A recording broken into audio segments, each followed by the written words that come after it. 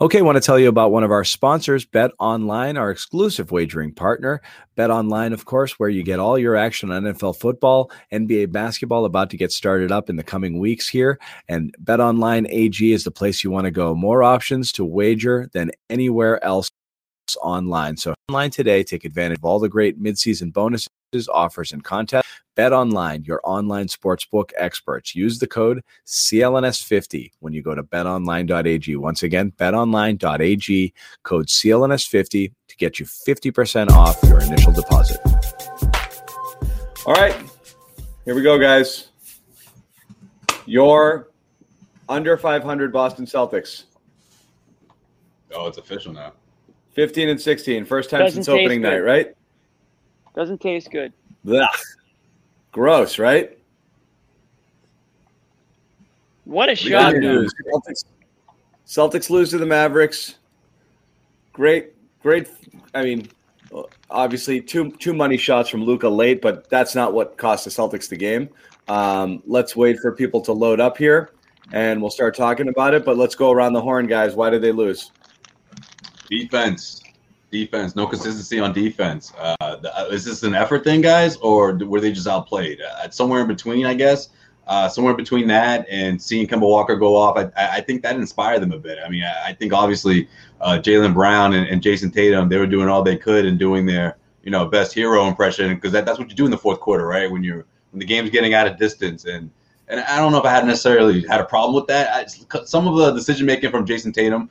Some questionable forced passes, but outside of that, I mean, it came down to defense and the effort. And I feel like the Dallas Mavericks, they just bullied them in a sense. I listen, when Robert Williams, got that putback, that loud putback, I thought, okay, can everyone else get on that same level? Can we just show some energy, I don't know, just show that you wanted it more, I guess. And I didn't see that until Kemba Walker went off. Rob Williams play? Him and Brunson going back and forth, I think obviously, neutralized the score, because, I mean, listen, if Kemba doesn't do that, this game is over, right? Yeah, Kemba's not the problem with this team. Me and you have been saying it for a while, Joe Sway. Another solid game here. He's been inconsistent, but strong performance, and he was the only reason they even got back in this after they melted down through all the defensive concerns that you talked about. The fouling was a massive reason they lost this one. 5 quick fouls to the likes of Nesmith on that chase down. Rob just sticking his arm out on Cauley Stein in the lane. Tatum and Kemba too down low, and Brunson had some bad ones, but they put the Mavericks in the bonus quickly. Mavs reacted accordingly. Chased all those free throws on touch fouls, and it was Tatum, Thompson, and Kemba who gave Jalen Brunson all those free points at the free throw line. And then Jason Tatum, who I thought was an absolute disaster tonight, especially in the fourth quarter. Comes in, takes 2 fadeaway jump shots. It was jump shot city from the opening tip-off again tonight. Throws away and pass in transition in crunch time. Drops that rebound. Somehow those 2 plays led to wide open threes and didn't hurt them. So it was only right that Luka Doncic turned it around and made the most ridiculous ones imaginable to make up for those. So the Celtics nearly got away with this by the Mavericks being on a back-to-back, pretty worn out in crunch time. But again, their stars even at this point are failing them. They're veterans. And it starts at the top, and we've talked a ton about Brad Stevens. I don't want to even mention Brad Stevens on this broadcast tonight because this is Jason Tatum. I mean, this is a Jason Tatum loss right here. I don't know about that. I wasn't in love with some of the stuff Tatum did. The touch foul on Doncic? I mean, how many points can you give away to him? That's fine. This game was lost by the entire team in the third quarter when the Dallas Mavericks went 3 for 20 from the field, and the Celtics just settled for crap jumpers and didn't step on their throats and take a 15, 20-point lead. They had a 5-point lead. That was their max lead in that quarter. That wasn't going to happen, John. Huh? You knew that wasn't going to happen. That's the game right there. The lack of intensity in that third quarter when they had a chance to absolutely deliver a knockout punch and just let them linger. And then in the fourth quarter, zero urgency until late in the game. That's where the game is lost. You can point to things late, and the Tatum stuff, focus, man. Like, it's late in the game. You can't be throwing cross-court passes into traffic when on a critical possession. Like that's like Marcus Smart at his craziest right there. You know, like you know what drove me crazier? And the rebound thing is, again, it's a total friggin' brain camp. And also settling for shots. And I agree with all of that. It's maddening, Bobby. That's why he's not at that level where you're like, okay, that's what superstars do. He doesn't do it enough. And so it drives you freaking crazy. But that third quarter killed me. That's where I knew the game was over. You know how I say I start penciling in my graphic? I penciled in the loss there in the third quarter because it was over. And again, you know what? It's frustrating as hell to watch them tear back late in the game because it shows you it's a switch. How about the offense? The way the offense switched up. The defensive effort was off the charts on all of those possessions. Even Luka's made 3, not the game winner, the one before that. The defense was insane for that little stretch where they cut that lead down. So they just felt like doing it, and they did. That drives you nuts. Jimmy got exposed a bit when Dallas slowed their offense down, though. You know, I think they Celtics dissected the Celtics apart. You know, picked them apart. Yeah, Jimmy. Yeah, no, I mean, I was going to also point to just the second half in general, the third quarter when they started to, you know, that's when the game changed, like you said, John. I will say this though. I was kind of surprised at the way they fought back down the stretch in the fourth. When they went down by double digits, I was like, here we go, another, you know, go quietly into the night. Yeah, that 14-2 run. You know, and so I'll give them credit for that. I wasn't, you know, I know, John, you're saying you were already penciling the loss. The way that you must have been surprised somewhat by that little comeback there with Kemba Walker leading the way. And if the Celtics pull this one off, that's what we're talking about, right? Too little, too late. Yeah, I wouldn't have given them a lot of props. They had the lead and it was up to the Mavericks to hit the shot, and they hit the shot, an unreal shot. You know, he did it twice. Luka did it twice, back-to-back, amazing shots there. I thought the defense was fine. I'm not going to harp on Nesmith for the second shot there. He did, I thought, lose him on the switch, but I don't know. Should he have even been in the game at that point? I don't even know why he was in the game on offense because he wasn't shooting tonight. So well, he did some good things there. So he got the baseline. He's not the reason they lost. He set up the second Kemba 3 with a nice baseline drive that got the offense moving, and then he contested perfectly on that Hardaway shot that Tatum dropped. So like, what are you doing, Tatum? Like walking out of bounds early, the turnovers, the touch fouls, those jumpers that just make this offense so stagnant. All set. Mission accomplished. So I am going to give them credit for making this, for putting themselves in a position to win. They lost. So ultimately, we are gonna criticize them plenty tonight. But I'll at least give them that because we've seen over the last couple of weeks they haven't made that type of a comeback. I hate that, Jimmy. I know, but you know what? I hate that. Nothing to lose stuff. Okay, you're down and you just jack a few threes and those ones go and it's like, oh look, they had fight.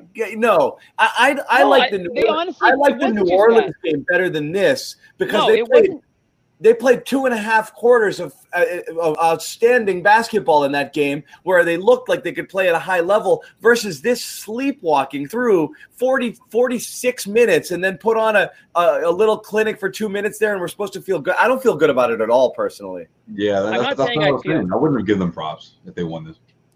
Yeah, I agree with Jimmy in the sense that I think that would have woken up the team to some degree. Like we burst ahead and we're capable of that. It would have righted the ship a little bit here. And now to lose like this, I swear, Brad Stevens looked like he dropped dead. He was halfway out on the court, like just waving his arms, trying to get them to dive on that Doncic shot. Like all 5 guys to just jump on that, and they got caught around that screen. I didn't get a good look at it. I guess Nesmith got lost there a little bit, Jimmy.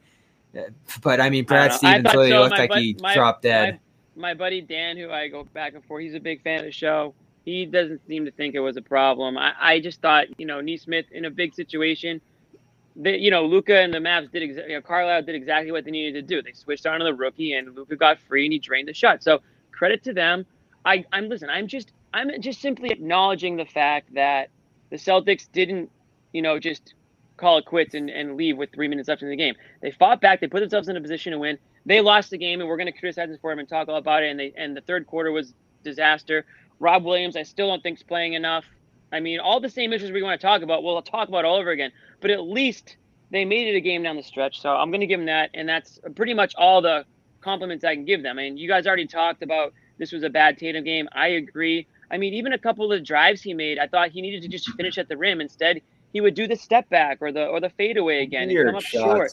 Yeah, weird shots. I mean, the turnover was awful. That pass. I mean, he held on to the ball.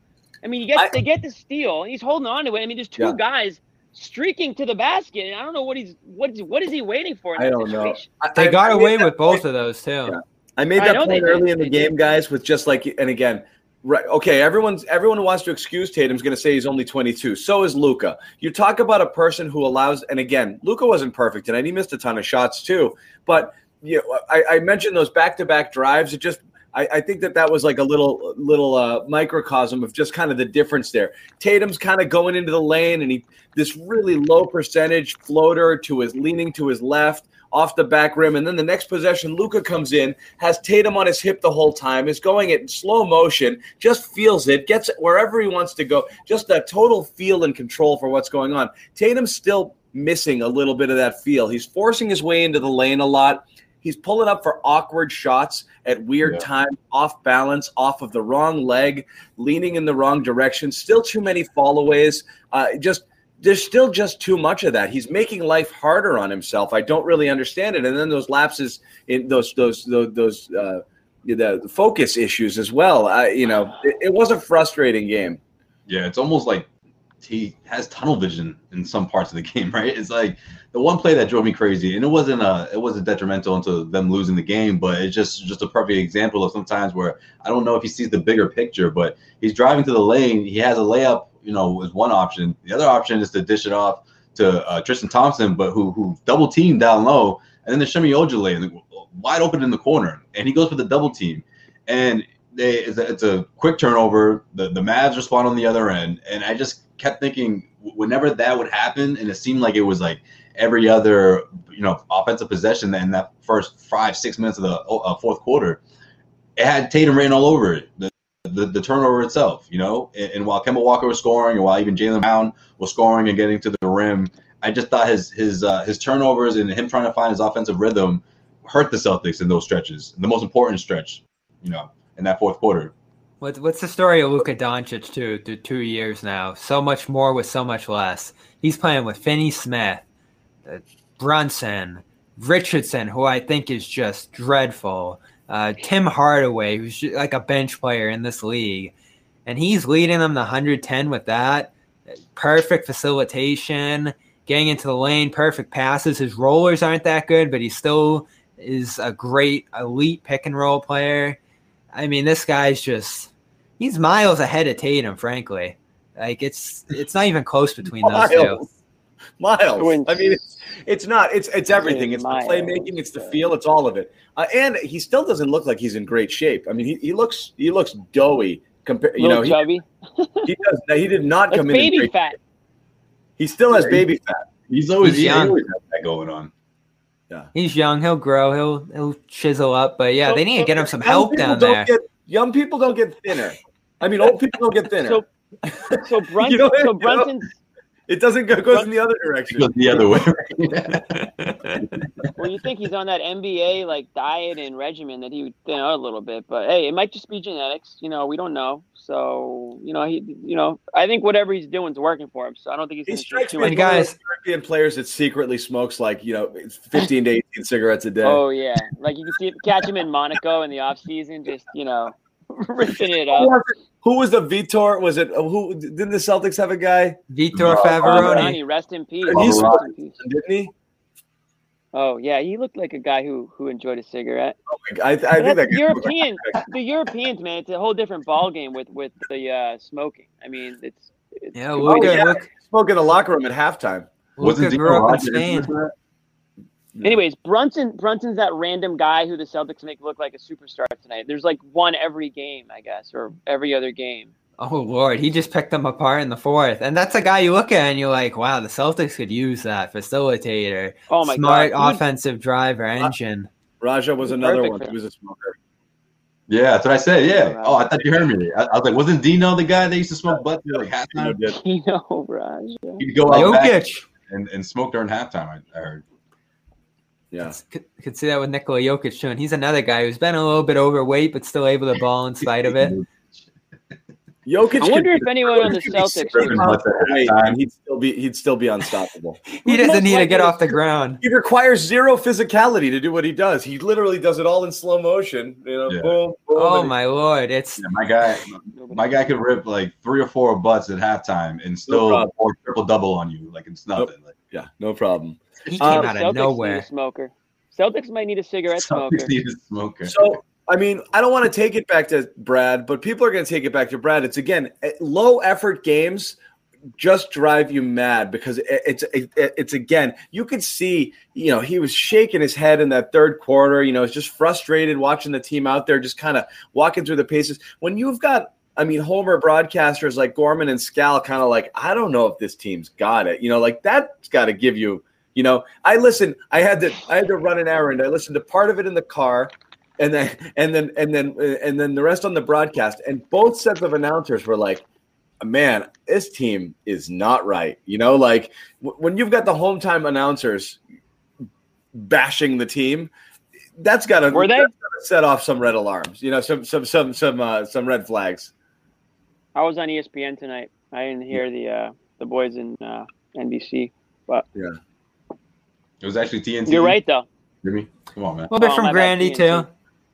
Took till the end, but Grandy got him too. No, Grandy like I said, at halftime I had to take a quick ride, and Grandy was like, "Man, these guys." It was just like it, and then they went on that little spurt. Yeah, Gorman did the same thing. Yeah, and took that 5-6 point lead where they made some shots there, and then like I said, that was the rest of that quarter where they just kind of stopped. They stopped doing everything. That was it. I think 13 losses in 20 games. More than ever. Grandy's got a good.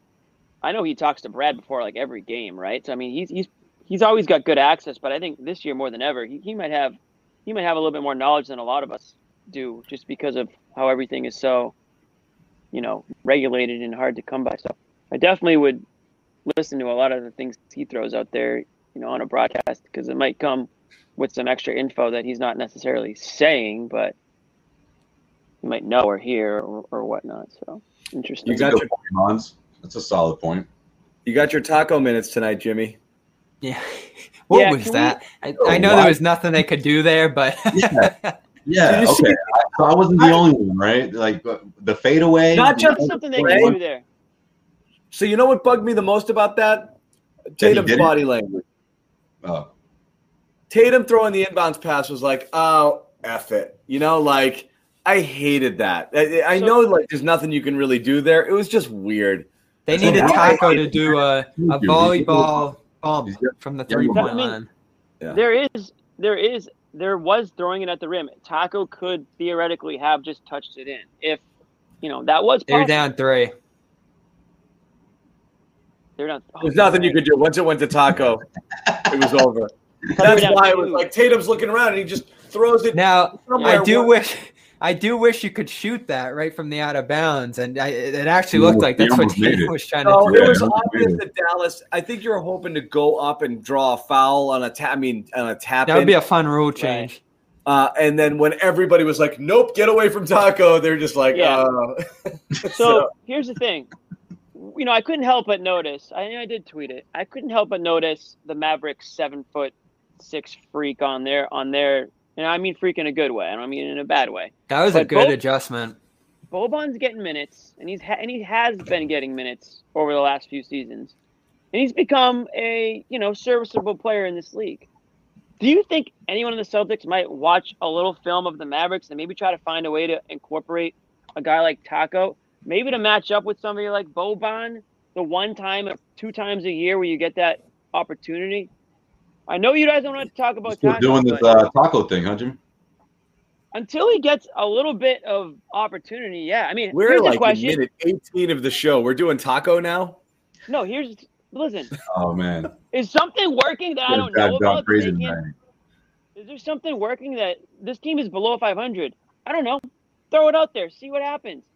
You gotta give it a shot. So I'm gonna keep saying it until they give it a shot. When I see the Mavs doing it, it gives me hope that it actually is a possibility. Boban's a much different player. Boban's much better the than Taco. I don't care. Straight height only. I know they're not the same player. I know Boban's better, but just don't tell me that it's impossible. That's it. Again, that's it. I'd rather see them run Boban into some pick and rolls. I'd rather see them run Boban into some pick and rolls with Robin Tatum or something than say, oh, he's tall, we need to throw another tall guy out there on him. Like, you're right in the sense that adjustment hurt the Celtics. It took away their rebounding advantage. He was able to hit them a few times inside, and those were key baskets when the Mavericks kind of got stagnant. But all right, there were other ways to do that. I got some bones to pick. All right. Oh shit. No, fine. We're gonna move on, but there will be a day where they'll play Taco and it's allowed to talk about him on the show except me. They did against the Wizards. It already happened. No. That doesn't count. Just moving on. That was the time. Everyone was hurt or COVID. Moving on. You're not allowed to talk about him when that time comes. I'm not gonna. I know you're not, because you're not allowed to. I do like him, though. I love Taco. That puts an end to Here the are my bones to pick, okay? All right. Go. With Brad? It's all right. Look, I don't know if I'm calling it Brad or not, but I'm not doing the Rob Williams thing. It's going to go off the rails, okay? I will do it in a little bit, okay? Put my super in there? We're going to get there. Okay. No, we're going to talk about it. We're going to talk about the Rob thing, okay? Because this got heated. I'll put it this way to the folks at home: the band almost broke up in the afternoon. Okay, we got into it about Rob. Okay, we got into it. Josue sat it out. Not even exaggerating. Josue can't keep up with the 35 messages, unread messages. That's what my phone. Was that this morning? No, that was yesterday morning. Yo, wow. We were going strong early. Insane. I wish I didn't open it. I think you guys hit it well over 200 easily. We'll get you. Opened it. So I got one friend like that. We had a 4-way text chain for a while, but one guy couldn't keep up. He's basically you. So then we just took him off and we made it a 3-person text chain because it's me and my boys from home. No, and we just cool. go. I'll mute it sometimes, but But all right, so I got you guys muted. I'm going to start with Nesmith, okay? He played 22 minutes again tonight, and I don't know whose issue this is, but again, this is where we come down to people doing what they want to do. Yes, you're getting energy. Defensive effort is pretty good. I like a lot of what I see. How in the freaking do you put this guy out there and he doesn't get a field goal attempt? How does Brad not at any point in time say, guys, this guy's a shooter. Find him. Run a set for him. Run him off a screen. He doesn't do anything. He stands in the corner. No, he's a shooter. What are we doing here? Like, he doesn't do a thing. You're playing 4-on-5 on offense. If he's not taking the shots, run a play for him. I'm with you, John. Run a freaking play for the kid. Yeah, I'm with you. You got 3 quarters to do that. Here. These guys won't look. They don't look at him. They don't look at him. The fourth quarter, I understand it. Okay, you need to focus on the game. You're trailing. Okay, but I'm with you. Yeah, those first 3 quarters, this guy has to get shots up. Regardless, if he's not doing it, you got to force the issue. They don't look at him ever. Yeah. They do not look at him. It's like I didn't want to pick this guy on the team. He's the last guy there. I'm pissed that I have to play with him. I'm not going to pass him the ball. That literally is what it looks like. Like it's playground ball, and you're like, ugh, I got stuck with him. You're fine, so right. But I'm not giving him the ball. Never. We hit hard on that play on Friday where they got him around a screen, and he got a nice 3-point look there. And I asked him about it yesterday. I was like, do you need more of those? And he was very much like, yeah, you're not going to get a lot of those as a rookie, but he should because that's what the F is up with that. It was crazy. I couldn't believe you said that, Bob. The usage of these role players. I've been irked about this for a few weeks now. The stagnancy, the inability to integrate these guys, even if they all stink. If Grant Nesmith, Pritchard, all these guys say they're just the worst players in the world, they're still not doing a ton to get them involved and put them in position. Do you think they know his first name? Do you think they know his first name? I don't. So that's the question, John. Is this – I have such a hard time when it comes to Brad Stevens' track record looking at him and saying oh, he's just missing this stuff, or then he's not willing to do it, or he's being like, there's things at play here that are preventing him from doing the things we want him to see, it feels like. And I don't know, have Tatum and Brown just taken over this team to basically play like the Rockets, which is what we're seeing right now? That's what like, have they just completely hijacked the team? My ball, your ball. It's the worst kind of offense. It's the team you never – the reason we didn't want, like, Harden here is because you didn't want to become this. That guy. And now they're this, you know? Yeah. They're exactly what you don't want. My ball, your ball. You know, you get in those little spells where they work the ball around and they have a high assist game, and you're like, that's how you're supposed to play. And they forget it instantly and go right back to this. And that's exactly how they started this. That's exactly how they started against the Pelicans. And it was just like, okay, wait, what? We doing this again? It's like every other game, you're seeing a different team out there. One team finishes with 15, 16 assists, similar to what we saw tonight, not that far off. And then the next night, back to 30. Shooting records being broken. This is why I had an issue with him being out in the court at the end of the game. It's like, you're not going to him. The Mavericks didn't have a timeout left, so whoever you had out there in the court was going to stay out there in the court. You're not going to go to him on offense, and unless you're like, he's playing his ass off, though. You got to reward that. No, you don't have to reward that. You play the best. Yeah, you don't reward him. You play guys who make you win. Their defense stinks because they have no intensity. I mean, he's got to be out there because he's playing really hard. That's fine, but ultimately you it's twofold. You play him certainly because playing hard and he's not hurting you on defense. But second, it's because you can only reach your ceiling if you're able to get him confident enough where he becomes a dependable offensive weapon coming off the bench. That's a key. It's a key to this team. You need wings who can score, and you need him to be able to – you're not looking at a Hayward proxy or supplement here, but you're looking for somebody to contribute something from that position, and it has to be him. It's on him a little bit too, though. You saw that short roll to Rob where he got him a wide open look on the right wing and he passed it up.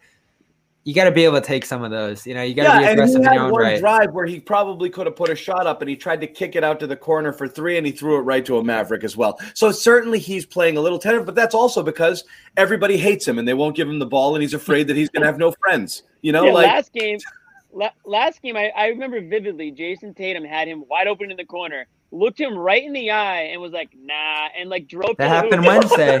It's called for an offensive foul. Yeah, exactly. And then that was the end of it. We're just seeing an amalgamation this week of all the issues of the team in a week span. Like we've seen these things multiple times, and then I look at the shot chart every night. And Corrales has done a good job of pointing this out too. The way they get smoked inside on defense every night, while also not putting interior pressure on the other team on offense, they took 3 shots at the rim in the first quarter, and it wasn't much better in the second. They don't get inside.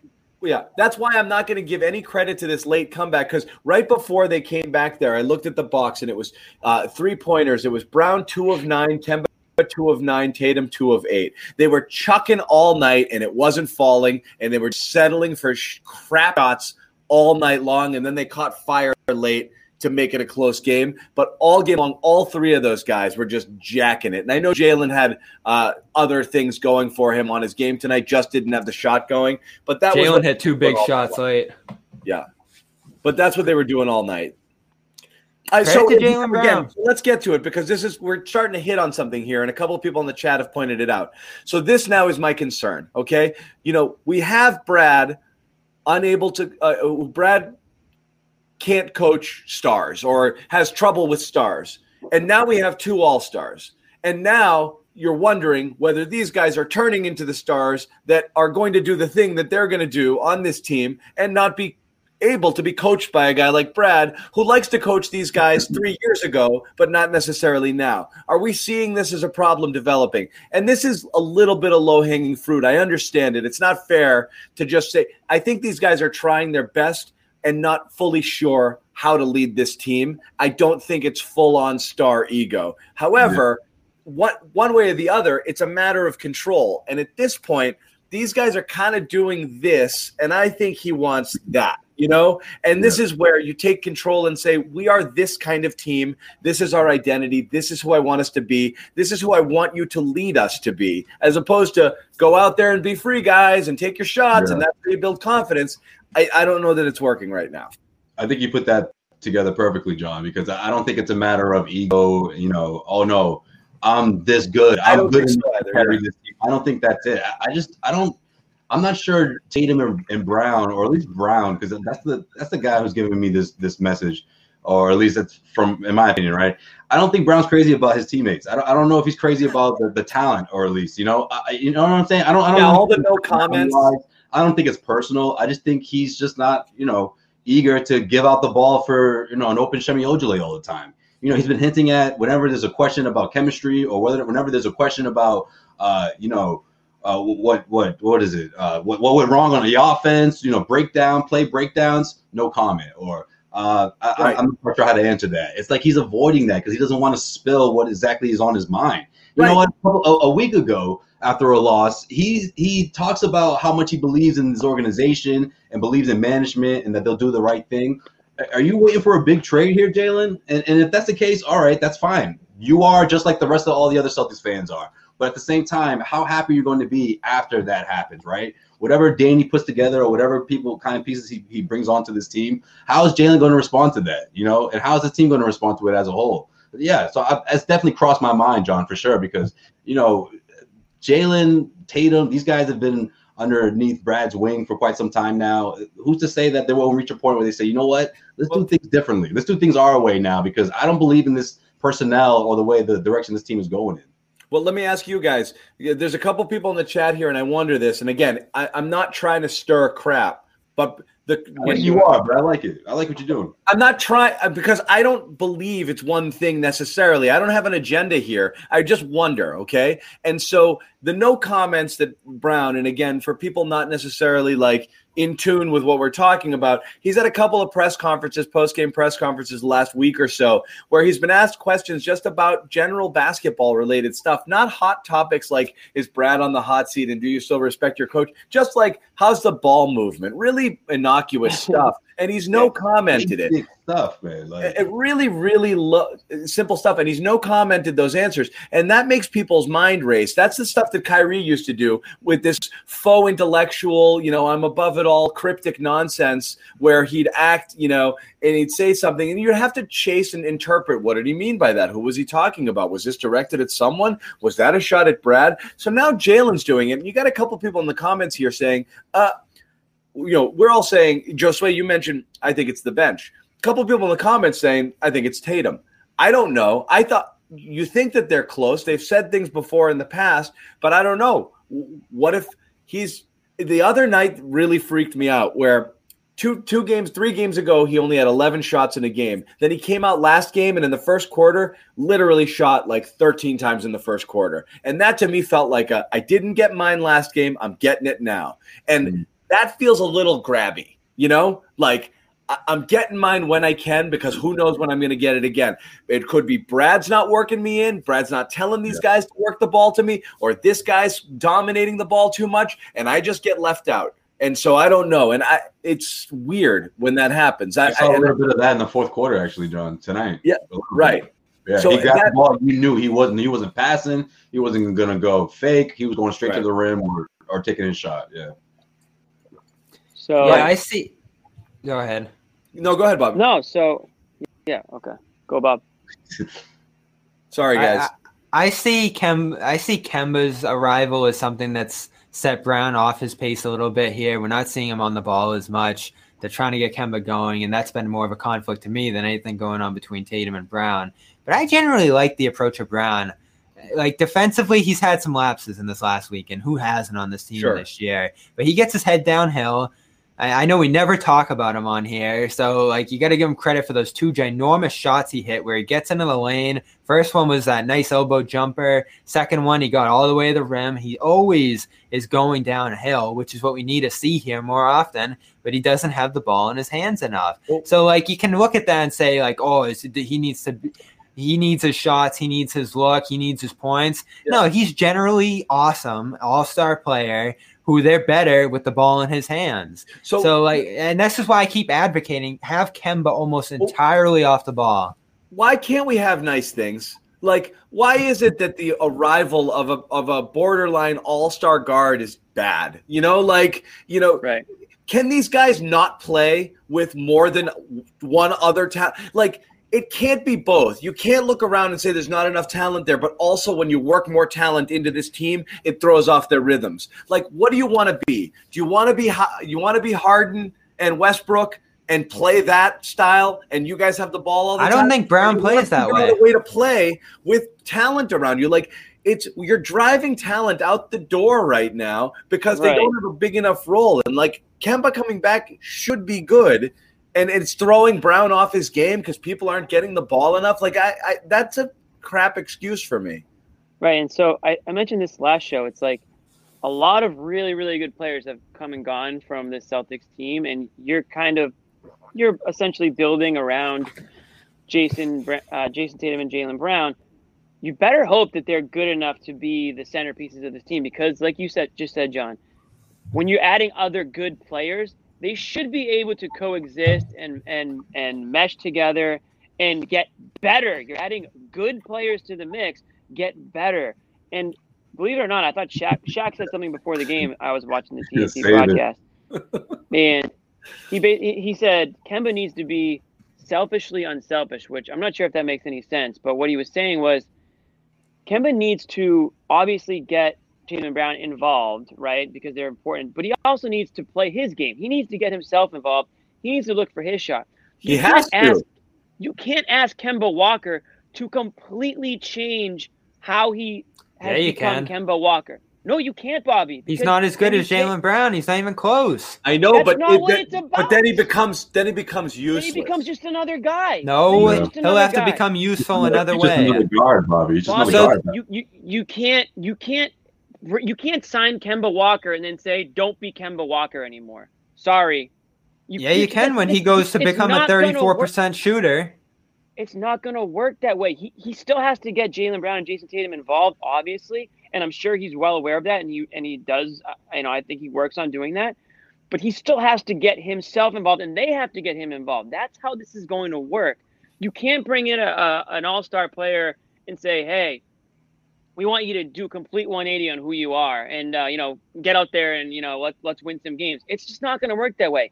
As the point guard, he needs to do what's best for the team, but he also needs to – part of what's doing best for the team is getting himself going and putting himself in a position to succeed and to play well. That's how he's going to turn this thing around for himself. So the first three quarters, obviously, he struggled tonight. But in that fourth quarter, you saw Kemba Walker. That's the Kemba Walker that you brought to Boston. The Kemba Walker that hits the trailing three-pointer, the Kemba Walker that drives to the rim and takes a three-pointer and gets fouled and hits the free throw. You need 20-plus points from Kemba Walker every night. You're not going to get that if you make him sacrifice everything he's known to be for the sake of Jaylen Brown and Jason Tatum, who at the moment don't appear interested in getting that many other people involved, by the way. 5 assists from Brown tonight. He turns it over a little bit. He's in the first year being a facilitator. He's done a phenomenal job on the ball. And do you think they just handed Brown an all-star bid over Trae Young and some of these there's nothing about Brown that's turning eyeballs toward the game. He earned this with a phenomenal first half that was largely driven by him being on the ball and making this team better. It's been and we talked about this when it happened. It was going to be a massive challenge. Shooting at an unsustainable clip. And again, we shared this on our text thread again today. He's been a below average shooter for the last 14 games after going at a ridiculous clip. The truth is somewhere in the middle, which is what he was doing early was obviously made that much greater by the fact that he literally couldn't miss a shot from anywhere. I mean, he was making the lowest percentage shot in basketball at a 62% clip. I mean, it's just impossible to do what he did. So that not masked it. But look, if he was doing what he was doing, shooting 23 times a game and only making 8 or 9 of them, we'd be like, well, Brown's really friggin' hunting for his shot, huh? So again, he's somewhere in the middle right now, which is, some games great, some games he's shot a few duds. He's struggling recently, absolutely, and that's fine. He's not struggling. He's down from being the best scorer in the league, which is where he was to start the year. He's forcing shots. He's forcing shots now, and he's taking tougher shots. They're just not dropping. Before they were dropping. I still love him. Like I said, Bobby, he made another leap here. He has to have the ball in his hands, and I like the fact that he's the most aggressive of all. I think he was breaking guys down a little bit better before, but again, I think it's almost that the curse of hitting the shot, that mid-range shot, hitting it as frequently as he was. You start to settle for it, and I think he's kind of finding his way back into things right now because, that was it. He was taking too many of those, and he was making all of them. I liked Paul Jalen, who was going to the basket friggin' left and right, and I like this version too. But like I said, he was just shooting in an unsustainable clip for too long. Right. I mean, it's good that he's adding that to his game, and let's be honest, he was the best player on the Celtics tonight. So I mean, he was clearly the best player tonight. Yeah, I mean. What I just talked about was about getting Kemba Walker going. It wasn't really a shot. I mean, it wasn't a knock on Jaylen Brown. But these guys all need to be functioning together. It can't be this guy needs to sacrifice for this guy and this guy needs. They all need to be able to play their style of the game. So they're all going to have to figure that out. So can we go back, because we keep running into this situation, and for some reason, like, when he has a couple of good games, we're like, oh, all that Kemba slander wasn't warranted. And then he has 2 shit games in a row. And again, he bounced back last night. But if we're Bobby, at the beginning of the show, you said Kemba's not the issue right here. And now just recently you said Kemba is the issue because they're not playing as well with him back into the flow of things. So again, what are we doing here with Kemba? And obviously he lit it up late and made up for what was not a great night for him. But is he a problem or is he part of the solution? I think he's getting closer to being the solution. He's picking up this off-ball activity faster than I thought he would. Cutting back in, funneling out a nice pass to Tatum during that comeback. The first shot he hit there was a bit of a heave. Fortunately got fouled on it. And then the third one was a nice rhythm shot in transition. I see him shooting better off the catch, which is where he needs to get to here. Now, Walker came here as an explosive offensive player, but I never knew him as a great facilitator. This isn't – even Kyrie Irving was a better facilitator than Kemba. He was able to spray the ball a little bit, sometimes be that pure point guard on certain nights if he put his mind to it. But Kemba – Ooh, you hate to see that. You really, truly hate to see that happen. I can't – Bobby needs to do something with his Wi-Fi, man. Like, it's getting ridiculous, It is – the Wi-Fi is unexcusable, Bobby. Jeez, what happened? You always do this, bro. Come on, man. Take too hot for Wi-Fi. Go ahead, Bobby. You still got the floor. Got the floor. I was just saying, if he's going to be on the ball, he's got to increase his ability as a facilitator because you don't see Brown scoring off him. It's always just right into the shot attempt. And that's why I'm not going to rip Brown because Brown's putting his mind to passing and getting the ball around. I don't see what that Jeff Goodman source saw when it comes to Brown, at least. We see Tatum stopping the ball a little bit. We certainly see it with Kemba. And now Kemba's done a better job. That's what I'm giving him credit for, in being an off-ball scorer, shooter, those kind of things. But if he's going to be on the ball, playmaking as much as he is and he was tonight, he's got to do a better job spreading the ball around himself. Like, the ball needs to be in the hands who get the ball popping, who push in the transition. And he did a little bit of that tonight. We know Peyton Pritchard does that to some degree. But it just can't stop. Like what you described, John, everybody getting involved and everybody getting theirs, that's got to come from ball movers. That's got to come from facilitators. And maybe that's something they have to bring in from the outside. Maybe even a coach. You know what, Bobby? That's a good point because I think the only person that I feel – I shouldn't say the only person, but one of the person that in the second quarter of this game that I felt like, okay, wow, this is the cleanest brand of basketball I've seen from the Celtics offense was when it was Peyton Pritchard. Pritchard played good in that first half. Well, do you remember that second quarter I'm talking about, though? Yeah. It was Pritchard, Nesmith, I want to say Kemba, right? And maybe one more starter, and that was it. Yeah, Rob and maybe Thompson was out there out front. But it was just clean, crisp basketball, no turnovers. Pritchard got he ended the run with the 3-pointer in the corner. They called timeout, and I felt like that was a little bit of a preview of what the future is going to look like when Pritchard eventually is the point guard of this team. But I'm getting too ahead of myself. But listen, like, again. Is that an adjustment? Could they do that? Can you keep that on the, can that be consistent for this team? Like, that little part of the second quarter, like, why can't we get that all the time? And I'm not saying it has to be Pritchard, but that sort of brand of basketball where, 4 or 5 possessions no turnovers and aggressive defense. That's nothing too. That lineup played a lot of defense between him and Neesmith, a lot of energy. Could they? You floated this, Jimmy. Could they empower Pritchard in that role a little bit more? Like, could they start him in that role to get him in that rotation more often? Didn't we talk about at least for now? When they did, I don't like the bench though. That's the thing. When they did, he was a coward. Yeah, it didn't go well. He was. But they only gave it one shot. He didn't play the same at all. I want to see when Smart comes back, maybe starting tomorrow. I want to see Pritchard starting tomorrow. I don't want to see this Javonte Green. No offense, but I just don't. I want to see Pritchard starting tomorrow. They have to. Teague time. Why do they have to? You guys see T chilling with Marcus Smart? Like, he knew he wasn't playing today. He was just chilling. Yeah. He was just shooting the shit. Do not play T tomorrow, please. Wait, Bobby. Why can't Pritchard start tomorrow? No, I agreed with you. I say you should. Oh, okay, good. Tomorrow's the Teague game. You slamming your hat. Pritchard versus. I want Jimmy Pritchard versus Trey. Hard off. He was pissed. That's great. Right back to Atlanta. 13 losses in 20 games, and now they're not going to have Kemba again. Like, this could just get even worse right around the corner here. Some more tough games before the break. Pacers, Raptors. They needed tonight bad. Like, they needed to finish off that comeback, get a little momentum, feel good about themselves. Yeah. Even if it didn't impress John, it would have been probably a feel-good moment for the team. You'd be happy with it. I think we'd be. Right. I'd still be equally critical of everything that led up to it and say they escaped.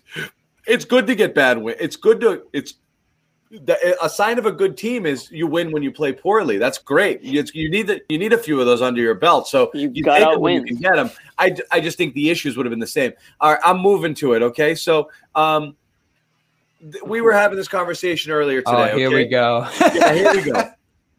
Okay, so Rob Williams. Okay? Just explain yourself. Just let Jimmy explain himself because I don't get it. So here it is. Okay, don't rehash everything you guys went through. Don't rehash everything. Not all of it, but Rob Williams, who many of us who had a phenomenal game last game. Okay, but he only played 16 minutes in regulation. Okay, plays all 5 in overtime. He was an absolute force. Okay. Questions about why he's not playing as much, and Brad Stevens says, well, we're managing him. We think we're going to ramp him up as the season goes along. Okay, and Jimmy and I call bullshit on this because never at any point in the season, though we know Rob has a hip injury, never at any point in the season was it mentioned that Rob's minutes are being managed. And I feel that this is a bit of revisionist history where Brad is like, oh, yeah, I probably should have played him more. But we can say here that it's the hip and we're managing him and we'll ramp him up. And I'm not buying it, okay? I think both things can be true. They're managing his hip, but even 20 to 22 or 24 minutes a game would also be low enough minutes where you wouldn't be overworking him to a point that it would be an issue. He's averaging 15 minutes a game. And then coming off of a clearly impactful game where, again, he shows he's making splash plays left and right, and he's your most impactful big. He plays 14 friggin' minutes again tonight, okay? And again, I'm not going to say he's the reason they lost or not lost. I just don't understand what's going on with Rob Williams here. I don't understand it. And I don't either, because when you're managing minutes, first of all, usually there's a plan. It's not been no secret that they've been managing Kemba Walker's minutes. They'll explain the build-up, the game's off, and where he's at. Never once was it mentioned by Rob. And when you look at the game log, it's not like the minutes have been steadily trickling up, to a point where, okay, he's, the hip is at a point now where he's more comfortable. We've never heard anything about it. The minutes are just low all around. And this is a guy who can only give you 12 minutes a game for the rest of his career. Then what are we even doing here? I find it hard to believe that that's the case. I think what John said, it's easy to say, look back now and say, well, the way this guy's been playing, we probably should have been playing him a lot more than we have been. So, well, at the same time, I guess, his hip might not be exactly where we wanted it to be. So, yeah, we're taking it a little bit easy on him a little bit, but let me ask you guys a question. Have you seen once a point in the game where Rob looks like he's laboring or favoring a hip or in any sort of pain? I mean, when he's skying up for dunks and blocks like he did tonight, that's not what it's about. If that was the case, they'd be screwed. I certainly don't seem to think that he's, really like troubled out there. I think he could handle more minutes than what he's been getting. Right. That's what I'm saying is even if he were on a minutes restriction, we've never heard about. We know he has a hip issue, but even if he were on a minutes restriction, which we've never heard specifically that that's the case. He's a role player. He's not Kemba. The minutes restriction took care of itself. That's MH, Bobby. What you got? Insanely low. He could be on a minutes restriction with 20. This is the craziest theory I've ever heard. It's not a theory. 14 minutes is insanely low. If you could be on a minutes restriction and play 20 to 22 minutes a game, that would be low. That's not a lot.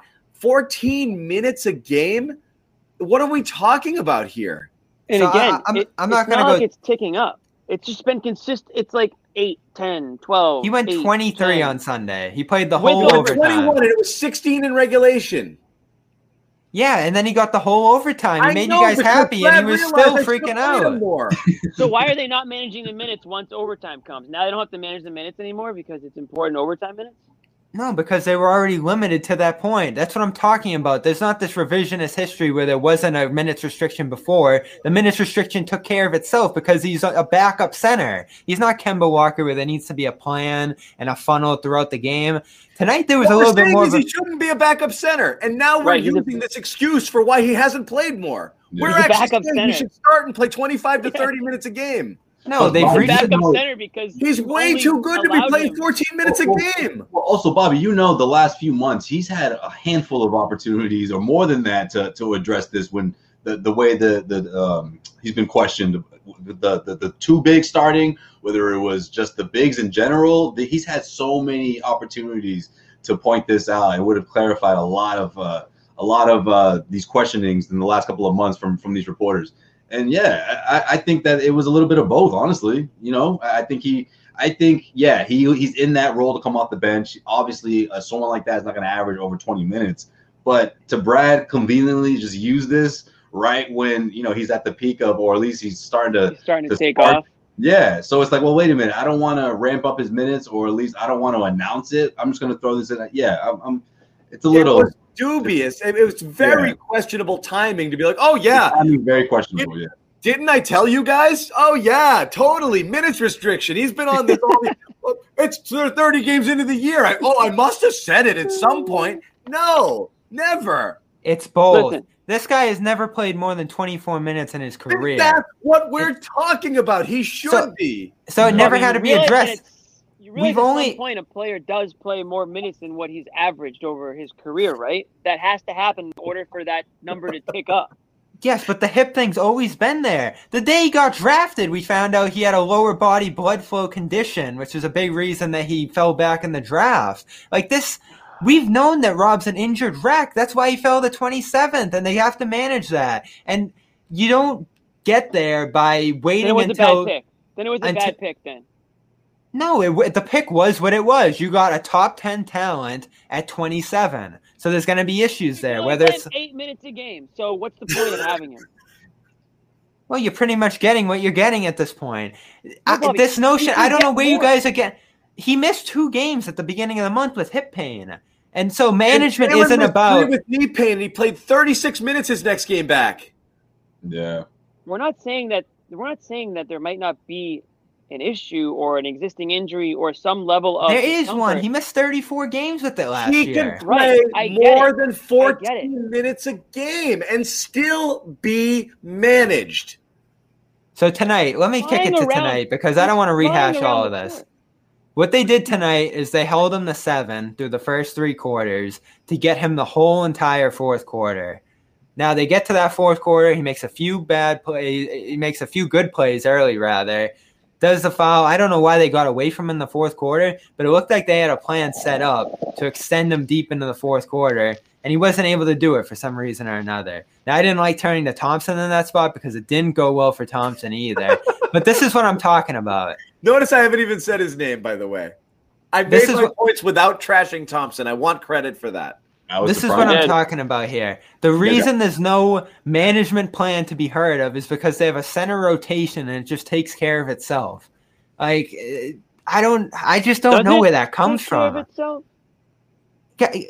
my point is, we've known about the hip thing for a year now, so it's evidently real, and it's been it's been on their radar for a long time. No, that's again the point we're trying to make is I don't believe minutes are the reason Rob isn't playing. I believe that Brad still has it's a mix of both. A confidence issue where for some reason he's not seeing that the good far outweighs the bad, and he falls into comfortable patterns by putting these clunky big men, like putting Thompson in there because it fits more of what he understands for what a player should be doing, and he's just not seeing that Rob is making plays left and right, both ends of the floor, nonstop, and should be in there more minutes. It's a strange security blanket he has, relying on these old reliables that are not making you better. That's what it comes down to. Is Tristan Thompson does not make you better. He's serviceable. But Rob, you have a team right now struggling to be better than average, and Rob does things that makes you measurably better all the time. So you run with him, you roll with him, and you live with it. Okay? That's why he's not playing, because Brad is comfortable with the other guys, not because of the minutes restrictions. It's both. I mean, the hip thing exists. I don't know how you. I know it does, but not to the point. You could play 20 minutes and still be fine. He could get up to 20 to 23, but I don't think he had the sizable impact on this game that he did on Sunday. I'm not even this game specifically, but he's still even. But that's my point. It changes every single game because they have so many options inside. There's so many different kind of matchups. They're not a team that's going to run a guy 35 minutes. You know, Tice is that good certain nights, but Rob's never that good, you know, he's never allowed to be. 20 to 23 minutes is like a 30% increase in his minutes. That would be great. I don't think any one of us would be complaining if he was averaging 20 to 23 minutes. He's averaging 14 or whatever it is, and he's still putting up per 36 numbers that are right near the top of the league. I mean, that's what it comes down to. It's like, okay, how... It's so little. These are Grant Williams minutes for arguably like your third most impactful player at this point in time. It is so low. It is such a little amount of time to make an impact. So I'm going to leave it like this. Tonight, there's nights where you're right. There's nights where you're not right about this, and it changes on a constant basis. And Stevens pretty much just runs it off feel. And I trust that because I just haven't seen Rob. And you're right. He hasn't gotten the opportunity either. But again, tonight was a night where they set him up for those fourth quarter minutes, and it didn't go the way they thought it was going to. They lost ground there, and they got behind by more, and Thompson was playing okay. Tice ultimately closed this game pretty well. So my point is, you guys make it seem like Rob is miles and miles ahead of Tice and Thompson, where in fact he's probably just a little bit ahead of Thompson and a little bit behind Tice, and that's the situation they're in. Disagree. And he barely plays. And for the people saying Rob isn't the answer, we're not saying that's the answer, but it might be part of the answer, it might be part of the solution. Don't forget, your team is one game below 500 right now. For everybody in the comments section, it might be time to switch things up a little bit. Maybe start Rob, or maybe play him a little bit more. Maybe play Pritchard. Maybe start Pritchard tomorrow. Yeah, let's keep doing this. This is going great. Yeah, the centers aren't the reason. They're part of it. It's 1/5 of the freaking lineup out there at any given moment. Play the good players. Play the good players. Try that. Play the good players. We can have. I mean, there's one big man that's clearly outshined, or at least adds another dimension and makes this team look different, right? You know, I just think he gives them an edge when he's out there, and it's just trying to turn those stretches of good Robert Williams minutes into the norm, I think is what the exactly. I want that all the time. I want the difference makers all the time. In order to get there, they want to see 20 minutes a night. That's fair. I think it's fair. Right. That's the thing. He wasn't the reason tonight because he played 14 minutes. If he played 26 minutes, who knows how the game could have changed? We don't know. You punted on that opportunity, which makes no sense to me. It's similar to the conversation we have with Pritchard. We know he's making a substantial impact and does things that they need, but they need it in rotation, and they have accommodated him to some degree. I mean, he never has to play double big. They've done that with Thompson and Tice to get him solo bench minutes rotation bench minutes with Tatum. They've done a lot to get Rob going.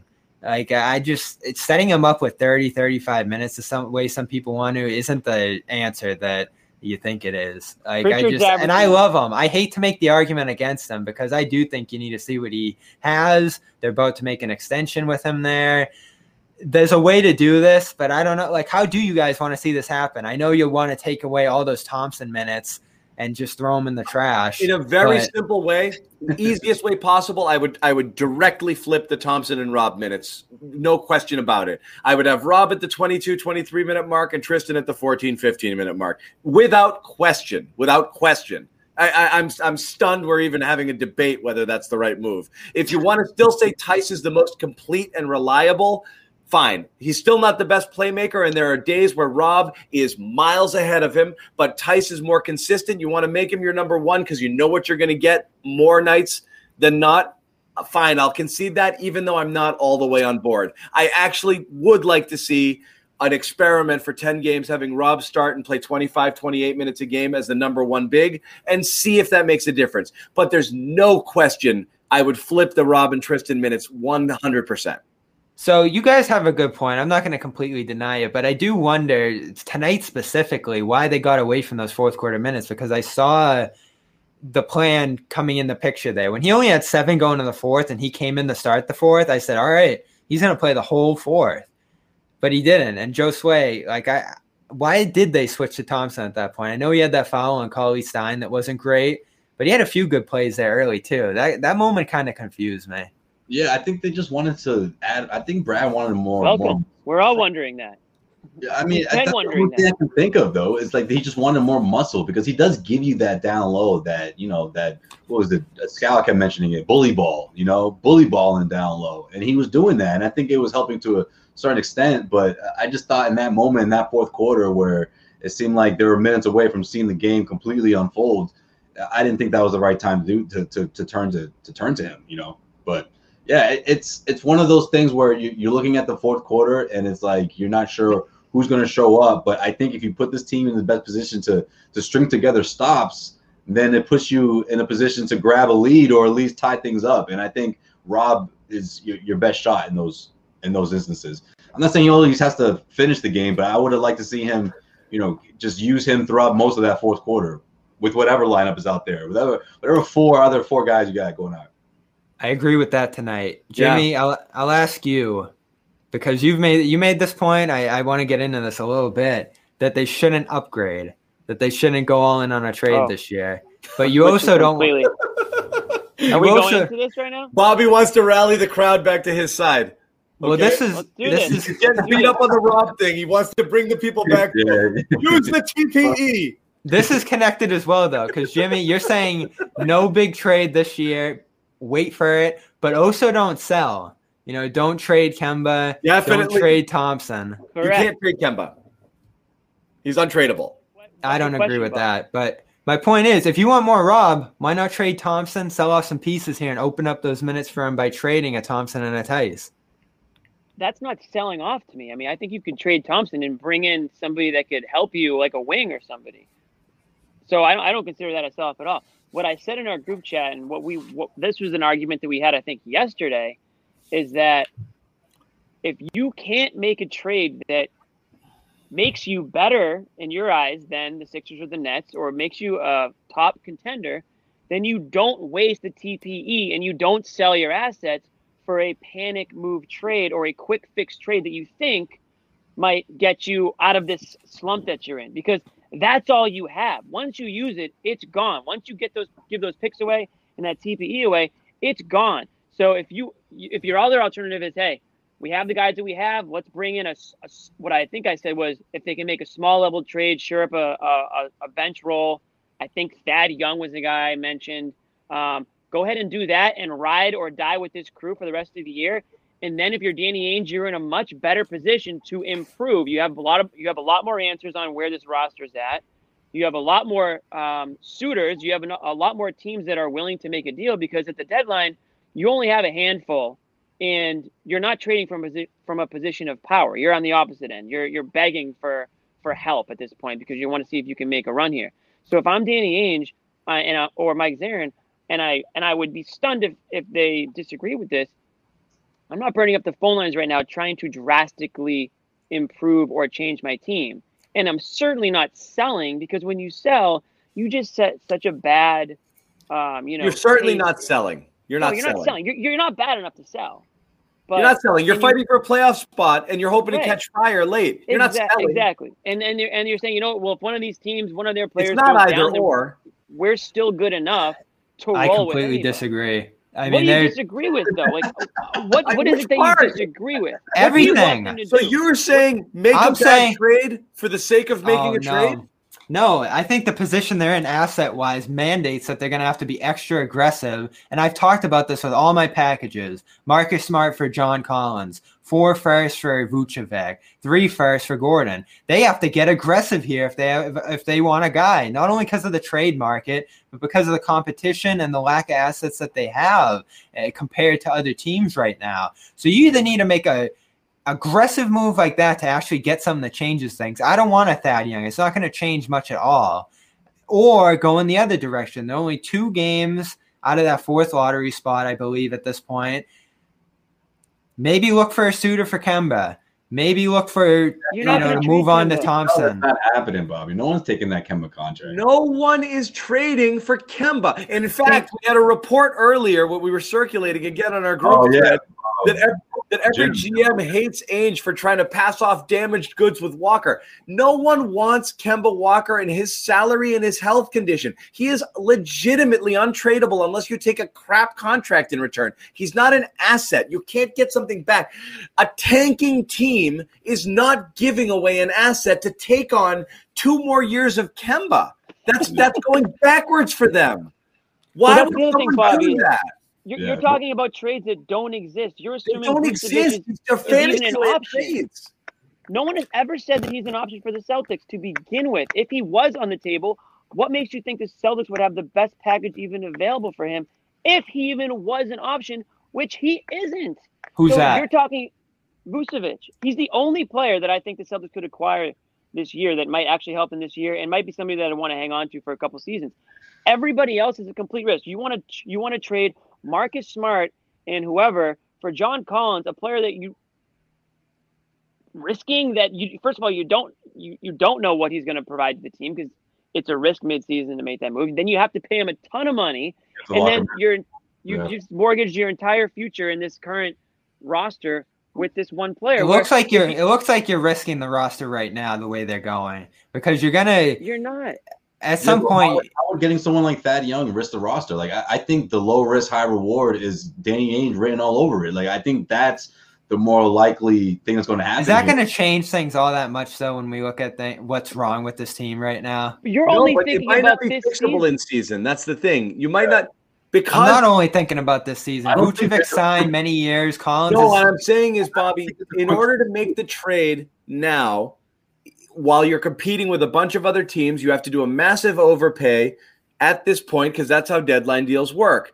Versus waiting into the offseason where, as Jimmy mentioned earlier, you have everybody you can trade with at that point. But right now, it's buyers and sellers. And the amount of sellers out there are going to be very few, and the amount of buyers are going to be very high, which means it's going to be an extremely competitive market, which means you're going to pay 1.5 times what you normally would to improve yourself right now. So if you're willing to give away 5 first-round picks, Harden. What do they need picks for? What do they need picks for? They use 18 picks in 5 years. I trade 7 now for someone. Screw them all. James Harden is one of the 3 best players in basketball. Didn't cost this. You're going to give 5 picks for Vucevic and current assets and empty the war chest there. I just don't know that that's the right. It's a panic move. It's the definition of a panic move. That's going to be the cost acquisition in the offseason too. I'll tell you now. Yeah, but Bob, do you do a panic move when your 2 all-stars are locked in for 2+ years? You know what I mean? Like I don't know. I don't think it's a panic move. It's a necessary move that they didn't make in the offseason, and we all said, "Oh, they'll make it in the season to fix things." They can't undo that. We didn't all say that. We did not all say that one bit. We did not say that. In fact, what me and John have been saying from the start is that tamper your expectations with this TPE because everyone just assumes that they can just hand this nothing, literal nothingness to a team. And that's get my something of value point. back. You need to be aggressive in what you offer. But you and the don't only Being thing aggressive isn't going to change the fact that this is what you have. You can be aggressive as you want. It doesn't matter. In the offseason, I mean, you're talking about at the deadline, maybe a third of the NBA willing to listen. At the offseason, theoretically, every single team is willing to listen and make deals, and they're on the phones trying to improve their team. You have a better idea of where you are as a team. Contracts coming up the books, coming on the books.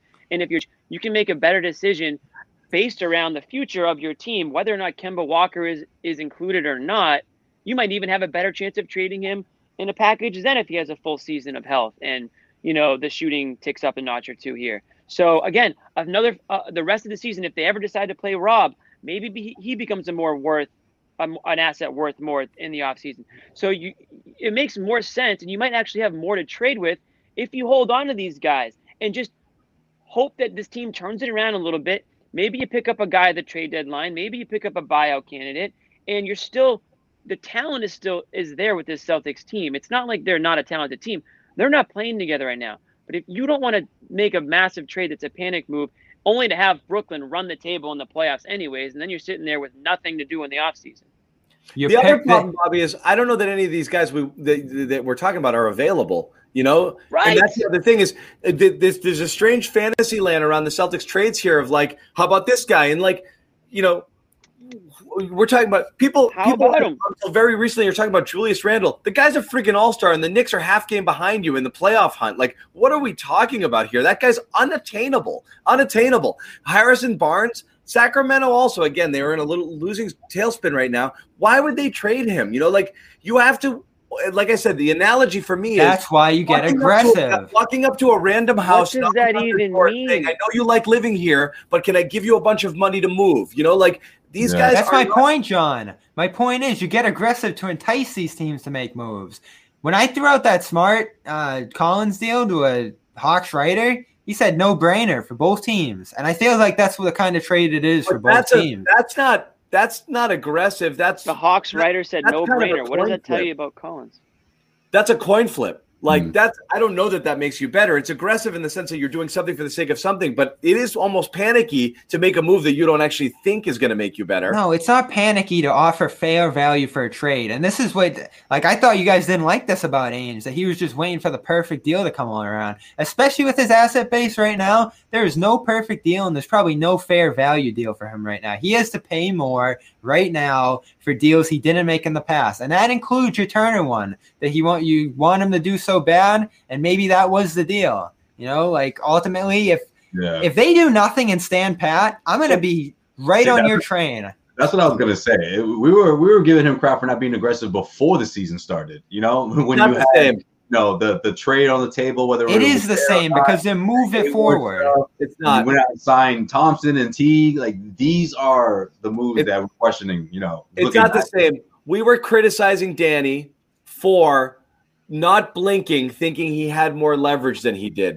It wasn't lack of aggression. We thought he misread the situation, which is they're going to come back to me because there's nothing else here. Maybe he thought there wasn't a Charlotte deal, didn't believe in New York, thought eventually I'll be able to squeeze a little more out of Indiana because it's really the only dance partner out there, and I know it. And he might have misread it. We don't fully know. Charlotte might have been there the whole time, and Indiana might not have been real. And Danny might, in fact, have known there's nothing I can do. He doesn't want to come here, and he's going where the money is, and it's there. And he might have known that too. So we don't know that. Where we've chastised Danny in the past is hoarding assets that could have been spent on a slam dunk, okay? If a slam dunk presents itself, like we were talking about young Jalen and a draft pick for Kawhi, like a star, okay? And at the time, people are like, that's a bona fide star. Are you telling me you're not going to trade who knows what assets down the road, the Brooklyn pick, the Memphis pick for that seems asinine.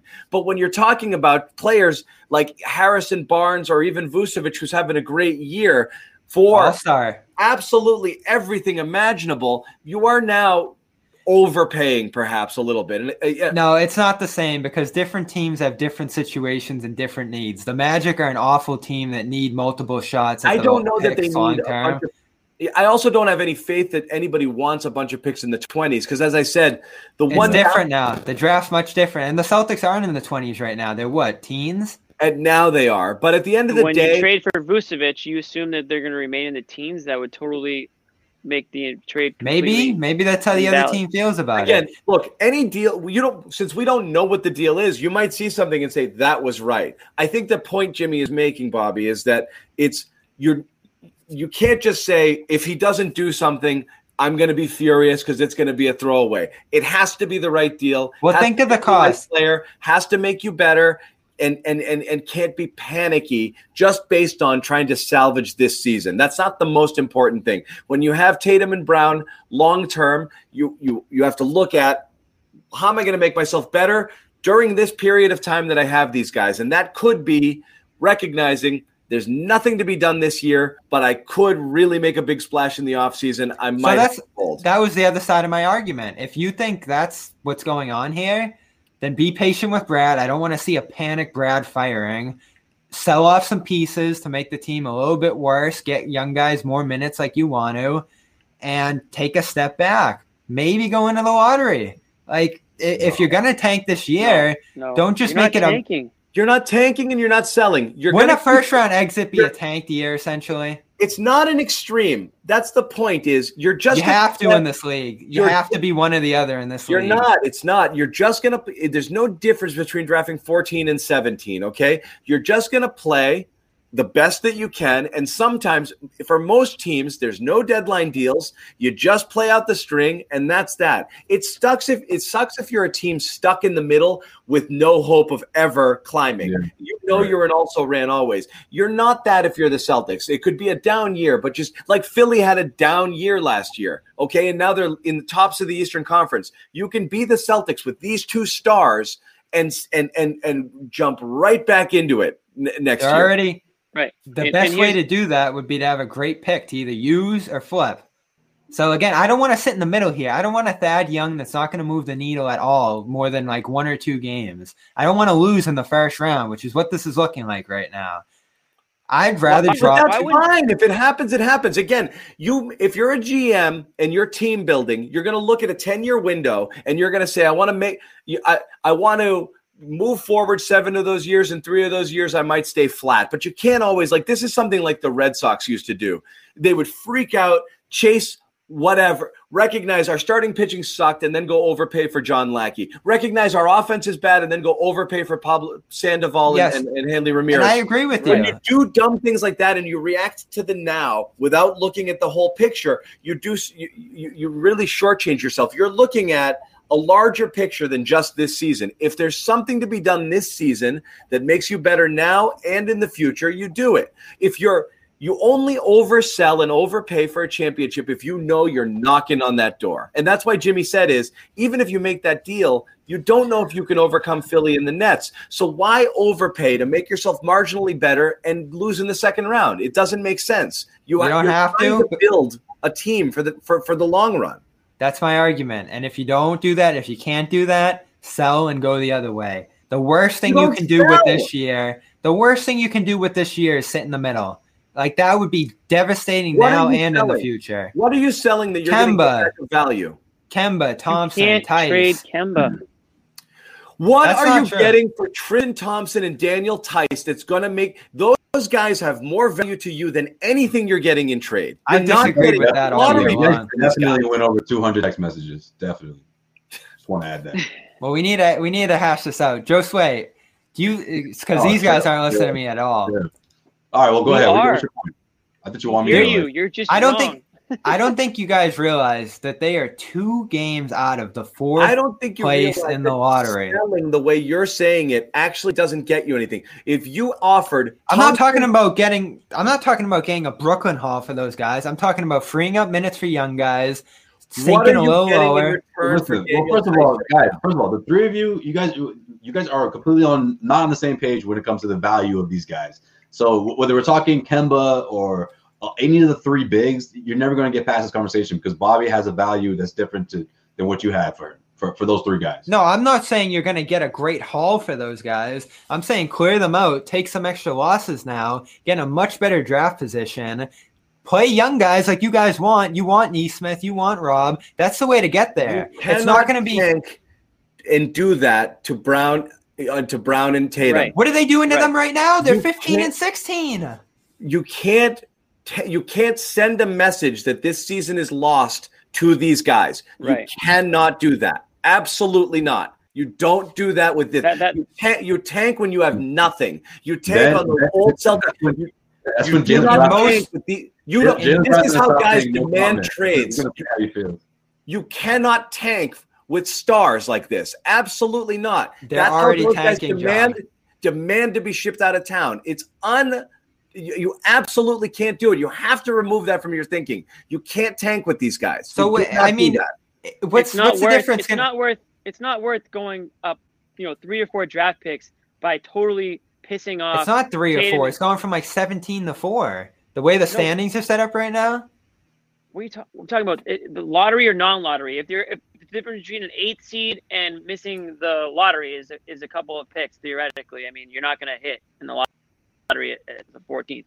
So it's just not worth what John just said. Putting that sour taste in those players' mouth, getting them pissed off at you. There's a sour taste in there now. That's my point. I would have never advocated for this. Bobby, that's their own doing. I mean, that's largely on the players. If Danny Ainge goes out there and purposely makes them worse by selling, then what does that tell the players? Well, why would they go out there and give an effort? Why would they care about the organization or winning? Right now, it's their own doing for the record that they have. And you can't tell me you're completely writing off the idea that they can't get better by adding some depth. I mean, it wasn't that long ago where that's all you thought they needed, and a lot of people thought they needed. Bringing in a guy like Thad Young, and I'm not saying it's going to happen, but bringing in a guy like that, then getting Marcus Smart back, then getting Kemba Walker back to regular minutes, this isn't a team that is even remotely close to tanking. You'd have to do so much to get to tank mode and to make it worth your while. It's just, you don't tank with 2 young stars, all-stars literally on your team. You just don't do that. You just play out the string. If the trade is there, you make it. Play out the season. You don't. That's it. If they play this out, they're going to go 500, lose round Bobby, 1, you know and be in the same trade position next year. People, right? You know, at any point in time, Brad can play the kids, so to speak. You can view this as a developmental season with possible benefits and payout in the end. We've been saying do it now. You know where Semi and Grant and Javante are getting you. So start building up Robin and Nesmith now and Romeo if and when he comes back. Isn't that the same thing? That you catch that wave with the 15 games left in the season heading into the playoffs where you start to click and you might enter the playoffs as a 6 or 7 seed, but you're operating as highly functional level as you have all year. That's the long-term goal here. You might get there with this team. You still might get there and actually be able to beat some teams in the playoffs. You're not selling parts. That's a possibility of selling and opening up those spots too, because realistically, I know how bad you want Brad to drop Thompson's minutes down to 7 and Rob's up to 33. It's never going to happen. So you have to make it happen by moves. You have to make some adjustments here. Maybe you bring in some players that are a little bit worse but fit better for those kind of players. You absolutely have to trade Tice by the end of this year. They cannot, and I know you don't think he's worth anything, John, but to let him go at the end of the year for nothing. They're going to sign him for 2 and 12 at the end of the year. We keep talking about this. You're saying he's an $18 million player. Daniel Tice is coming back at whatever Danny decides to. Danny's going to pick up the phone and say, "Do you want to?" And he's going to say yes. Yeah. So that brings us back to being in the same. Would you like to? Next Yes. year. Yes. Very much. Yes. Thank you. That's how that negotiation is going to go. So even if you're right about that, they're back in the same spot in the offseason. They're going to have to be aggressive when it comes to making the trade offers. Fine. They're going to be past a 500 season, it looks like, losing in round 1. All the things you mentioned as possible downturns of doing stuff now are already happening, and it'll be the same thing later. This team's not figuring it out as they're constructed. They need to get aggressive to get better or downgrade, go young, and maybe that works or something else. No, I don't think Thad Young is different players. You don't have to sell. You don't have to sell. You can at any point in time try different things. No, and there's various degrees of it. You're right about that. Like they could keep Kemba and work that out and funnel in Thompson, Tice, however they can with some like maybe a single pick or second round picks and change some pieces and parts here. I just don't think that's changing things all that much. We'll see, though. That probably is going to be what's going to happen. I think you have the right idea. It probably is going to happen that way. So just be prepared. Be prepared. And again, the TPE is fine, but I think the TPE might expire if you bring it to the off season. No, you haven't. You have into the off season. You have a full year. It's a calendar year, though. Full year. No, but if you get to the off season and there's no moves then, or it's too expensive, then what are you going to do? Just let it expire? It's if you're going to do it to get 2 bench players that might make you marginally better now and miss an opportunity to turn it into something real, you have to weigh whether or not that was the right play. That's what it's going to come down to. If you're getting a couple of guys that are definitely upgrades over what you have, but still not enough to put you over the hump, and you missed an opportunity potentially to try to do something more. You have to be aggressive to actually get something out of this, and it doesn't matter if it's now or in the offseason. I actually think what you're calling aggressive is settling. I think it's settling to take whatever scraps you can get with that. For the sake of doing it, I think it's dead opposite. So what's your dream? What's your dream? Because you don't think they can get Beal. You don't think they have assets, so why? I don't get what you're holding out for. It's not a dream. This is kind of what I've been saying from the beginning. They also can't get Beal within the offseason. They have to do it now. People understand that the TPE isn't really valuable unless you put together other things with it that are enticing. The TPE is just matching money, but the trade you make, the TPE has no actual value other than evening out the money in the deal. The trade you make is with what you give up in addition to the TPE. And since their assets are limited, there's not a lot that they can give up right now other than throwing every first-round pick they could possibly do it and any young player on the roster that they think is worth developing right now for maybe one player that makes them a little better. I don't know. You just explained my argument. I don't think so. That's what aggressive is. All the picks, all the players you can think of. That's what I mean by get aggressive with this. I'm not disillusioned at all thinking they can get Vucevic for free. I said it might cost 4 first-round picks, 5 first-round picks. That's all you have of value. And those are of value. A losing team wants extra picks. Look at the Pelicans. Look at the Thunder. They have 50 picks right now. That's my point. That's a crazy trade. I mean, that's not aggressiveness. That's just stupidity. All right, so what is it 3? Is it 2? I don't know what the right number is, but whatever you think is actually going to get it done is the number it needs to be. We don't know. We're throwing around. I don't know what else to say. Now. 5 first-round picks, 7 first-round picks. We have no idea. It's funny. No, I don't know. I don't know the number you're about. Guys, that's what's been going on for the last 24 hours. I made my point, so I have nothing else to say on the topic. Right. At this point. We're going in circles. The point of it is the right deal that has value, everybody is in favor of. The deal for the sake of a deal, just because you feel this team needs to get better, might not be the right one. Or it might be better in the offseason. No, but there's a clock. Marcus Smart's on a clock. The TP's on a clock. If stuff expires. If there's nothing at the deadline that makes sense, then you hold on to it and you hope you turn it into something better later. That's all we're saying. Everybody would love to see them flip it at the deadline for something that makes them better this year, for sure. If it's not there, you roll with it. I don't think it's a necessity. It would be great if it happens, and if not, you punt it to next year. This is every I'd rather sport. than hold it. This is every sport and every deadline. The assets you have don't go away. They're there. You can do. Yes, they do. Your TP disappears. Smart's contract expires after next year. You roll it into the offseason and you see if you can make it work there. I got one more question for you guys before we get out of here, because that's my idea of waking up this team, going in one direction or the other. If it's not that, if it's just a marginal deal, how do you wake up this team? Because there's obviously a bigger problem here than a missing power forward that we're looking at now. All right. What's the wake-up call? All of the commenters at the same time are going to say fire Brad.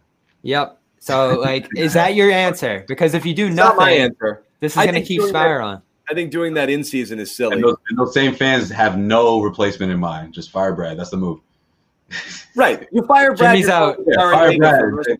Let them coach themselves. That's silly. Fine. Yeah. Yeah. No, but this is my point too. Do you think me, Bobby Manning, the guy that talks about the Celtics the way I do wants to take this in the other direction?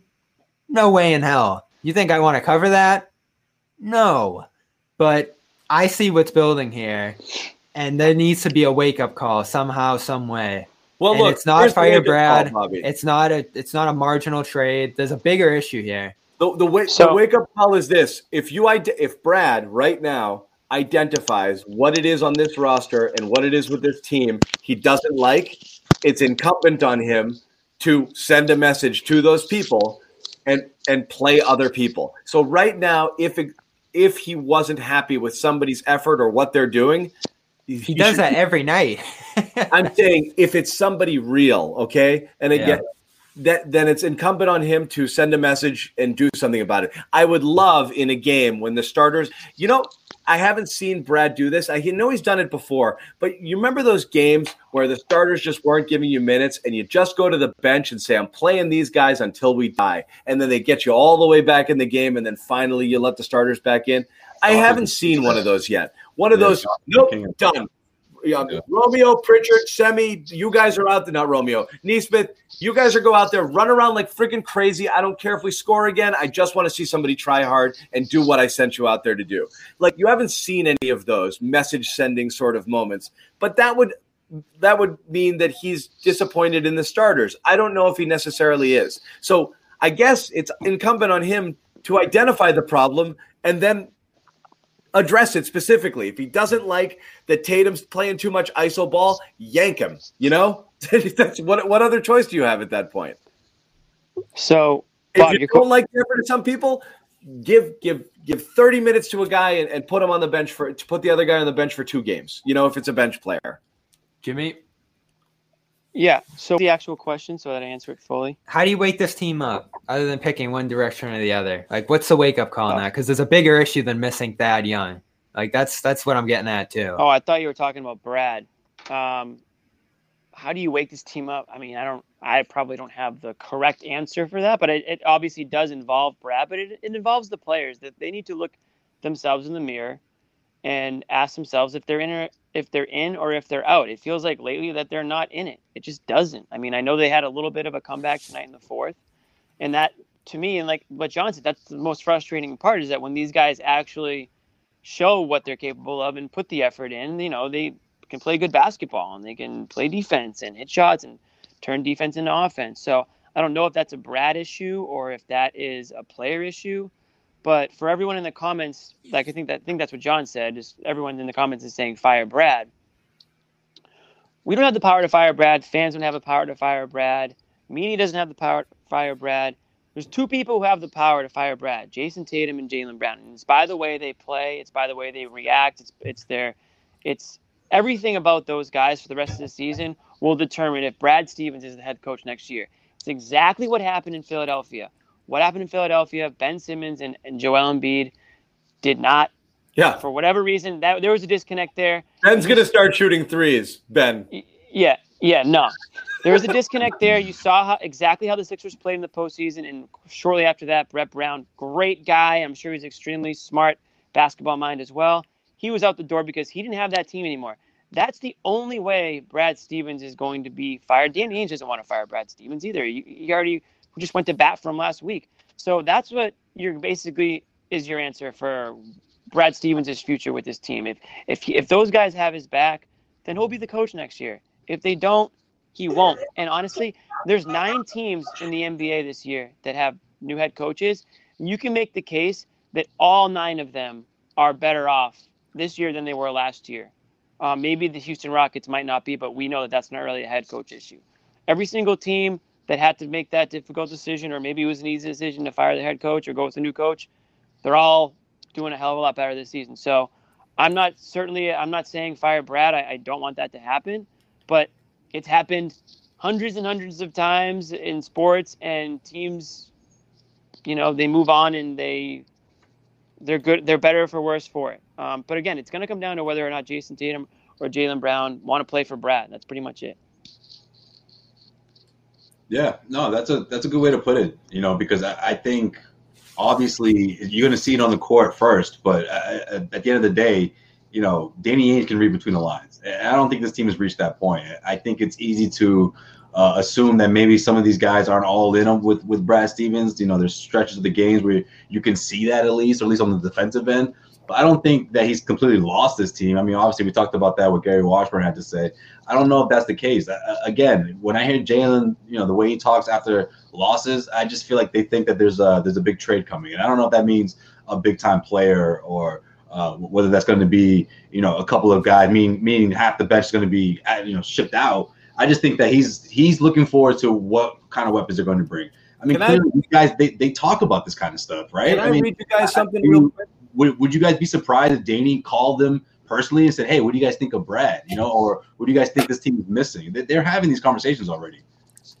I think that would be an even worse move than the Thad Young scenario. You're cutting your legs out at a spot you're strong at, and there's no clear replacement, especially right now. No one's coming in. I'm surprised the Timberwolves got an assistant to come over in season this year. That was absolutely stunning. It's not to going to me. happen in season. It's not going to happen in season. Yeah. I would be stunned. Put it this way: I'm not going to say no to anything, but I would be stunned if it happened mid-season. I just don't see that happening. I don't think he deserves that. No, he doesn't. It won't. It is not going to happen. Finals and all that, especially when you don't give him a fifth starter. Like that would just be so ridiculous to me. But anyway, go ahead, John. It's not going to happen. So, quote from Jaylen Brown, and again, I don't know from if I'm tonight. Yes. Give me a second. I want to make sure I have it right here. But it looks like he said, I can't even read. "We have a system. We stuck to it, and we lost tonight based upon that." Oh man, he's mad, guys. This is what I'm talking about. That's a coach call out. That's no comment. Go back. That's a dead on coach call out. And we were talking about this the other day, Jimmy, on the top down question. Oh, wow. This was my hot take. Yeah, this was my hot take. It's not a hot take. This was just a wild thing that I thought of one day. I'm not going to sleep tonight. When the whole drama between Kyrie and what we thought was Kyrie and the team was going on, and Jaylen Brown had the infamous post-game comments where he said, it starts from the top down, not, or the top to the bottom, not the bottom to the top. We all assumed he was calling out Kyrie Irving, who had some, words of his own throughout, recent history. But was he actually going even further to the top when he said that, and was he talking about Brad Stevens? That would be like an M. Night Shyamalan sort of twist on this whole thing. Twist. That's just something I thought of. I have no extra information to believe that's what it was. But John, you kind of followed that up by saying you've noticed Jaylen. You've gotten the vibe that he kind of gets frustrated. He might be frustrated with the coaching and whatnot. Well, I've been saying the whole time. I'm wondering if, again, he's not happy with, that he drifts in and out of the action. So yeah, exactly. We saw him against the Heat in the playoffs last year. I mean, I want the context of this quote. Before we overreact to it, but like I said, it got sent to me, so I was trying to see what context it was and what the question was to get a better understanding. Right. Like, I mean, we're going to do this. We did it with Hayward. We did it with Stevens. And then when Stevens gone, it'll be Brown or Tatum can't get it done, and one of them will be gone. Like, there's got to be a target on the back of one of your strengths at every turn just because things aren't going well when, like, they're doing the best they can to salvage those situations. I mean, this town ran Hayward out the door, and now they're begging for that kind of production at his spot. It's going to be the same exact thing with the coach. Like, that's my biggest nightmare is that these calls and this frustration and all that scapegoating, whatever it's called. It's late, Bobby. To the coach. I don't expect you to get that one. Yeah. I think just be careful what you wish for. Ainge has never been one to cave to the media or the fans or things, and I don't think and we saw his reaction to it already. Ownership hasn't either. Listen, ownership stuck with Doc Rivers prior to the KGR. They stuck with Doc Rivers through a very, very dark season when everybody was saying, fire Doc, fire Doc. And the ownership, I think they trust, the front office. They trust the coaching staff. They're not going to panic and do This all isn't the a- stuff that fans Yeah. are clamoring for. And reading more on that quote, I don't know if that was talking about offense or defense, because he did also talk about making sure you get the ball out of Doncic's hands there. So again, this could have been one of those, like, we switch on everything and that's our system and that's how we ended up there and he got his shot off. So again, that could have been specifically speaking to a play. Well, you know what? Feels like it, yeah. But CLNS, it's still basically saying we stuck to what we do and we got burned. So CLNS Good will thing. have Good thing we have the video up. pressers. Yeah. no, but that's fine. Like I said, we'll check it out, and all the pressers will be up on CLNS as always. We didn't talk Um, about the All-Star selections at all. Did you We want did to a little. briefly? We talked about it going to their heads, but we are past the 90-minute mark, so we got to wrap it up because we're gonna die. So we'll tell everybody again. Where's Josue? Where is this guy? The Wi-Fi came calling, man. My goodness. Visit marigoldmedical.com. Call 978-537-0555. Set up a free consult. Stem cell therapy. Cedric Maxwell went and got a shot in his knee. Massive improvement for him. Make sure you check this out. Their goal here is not just for quick fixes. It's to heal you long term. You have doctors and medical professionals who will listen to your problems and try to help you find real solutions. Again, marigoldmedical.com, 978-537-0555. Set up a free consult. Guys, we got into it. We're still friends though, right? Good, man. Bobby paused. I had to hold that for a long time. No, we're all good. Bobby, you're cool. We right? need to hash that out. You're cool, right, boy? Like I said, Cool. when quarantine is over, we're just gonna have a fist fight and broadcast it live for you guys. Oh my lord! Imagine when we take this in person one day. I mean, we're like 130 episodes in. We'll do a couple live I'm looking shows once forward we're to it. allowed out. We'll do a couple live shows for somewhere. I can't wait for the live shows. I can't. It'd be great. It'd great. be awesome. Yeah, Yeah. it will be great. I'll have to come over the top a couple times. So thank you again, guys. This was an awesome stream. Extremely active. The chat was nonstop. We had well over 1,000 people in here various times throughout the night, which was great. Again, A lot of angry. Subscribe to the YouTube channels. More people. Bring it. Bring the noise. We want all of you in here. We love all the comments. We love all the trolls. We love the passion. We love that you're up late with us on a school night. It's terrific. So again, subscribe to our YouTube channels. And of course, not only will you get this, you get all our awesome basketball podcasts, which again include Causeway Street with Josue Pavone, Dome Theory with Bobby Manning, Jimmy and John, the Jimmy John Jimmy podcast. John's. Still in development. Hey, new Celtics feed is out now. New Cedric Maxwell tomorrow. So New Cedric Maxwell. We also have Nice. the A-list with Sherrod Blakely coming out as well tomorrow, and Goodman and Ryan coming at you later in the week, and of course winning plays. So again, an insane amount of basketball content, basketball pods. So again, subscribe. You get all of that action. Subscribe on Apple, iTunes, whatever. Spotify, YouTube channels, podcasts put up in full video form. You can get that as well. New sponsor, Jimmy John's. We're working with that. Guard Report's got a big sponsor coming up too, guys. We're going big time. We're gonna be dressed up. It's gonna be fancy. It's gonna be great. All right. Can we get a hint? Can we get a hint?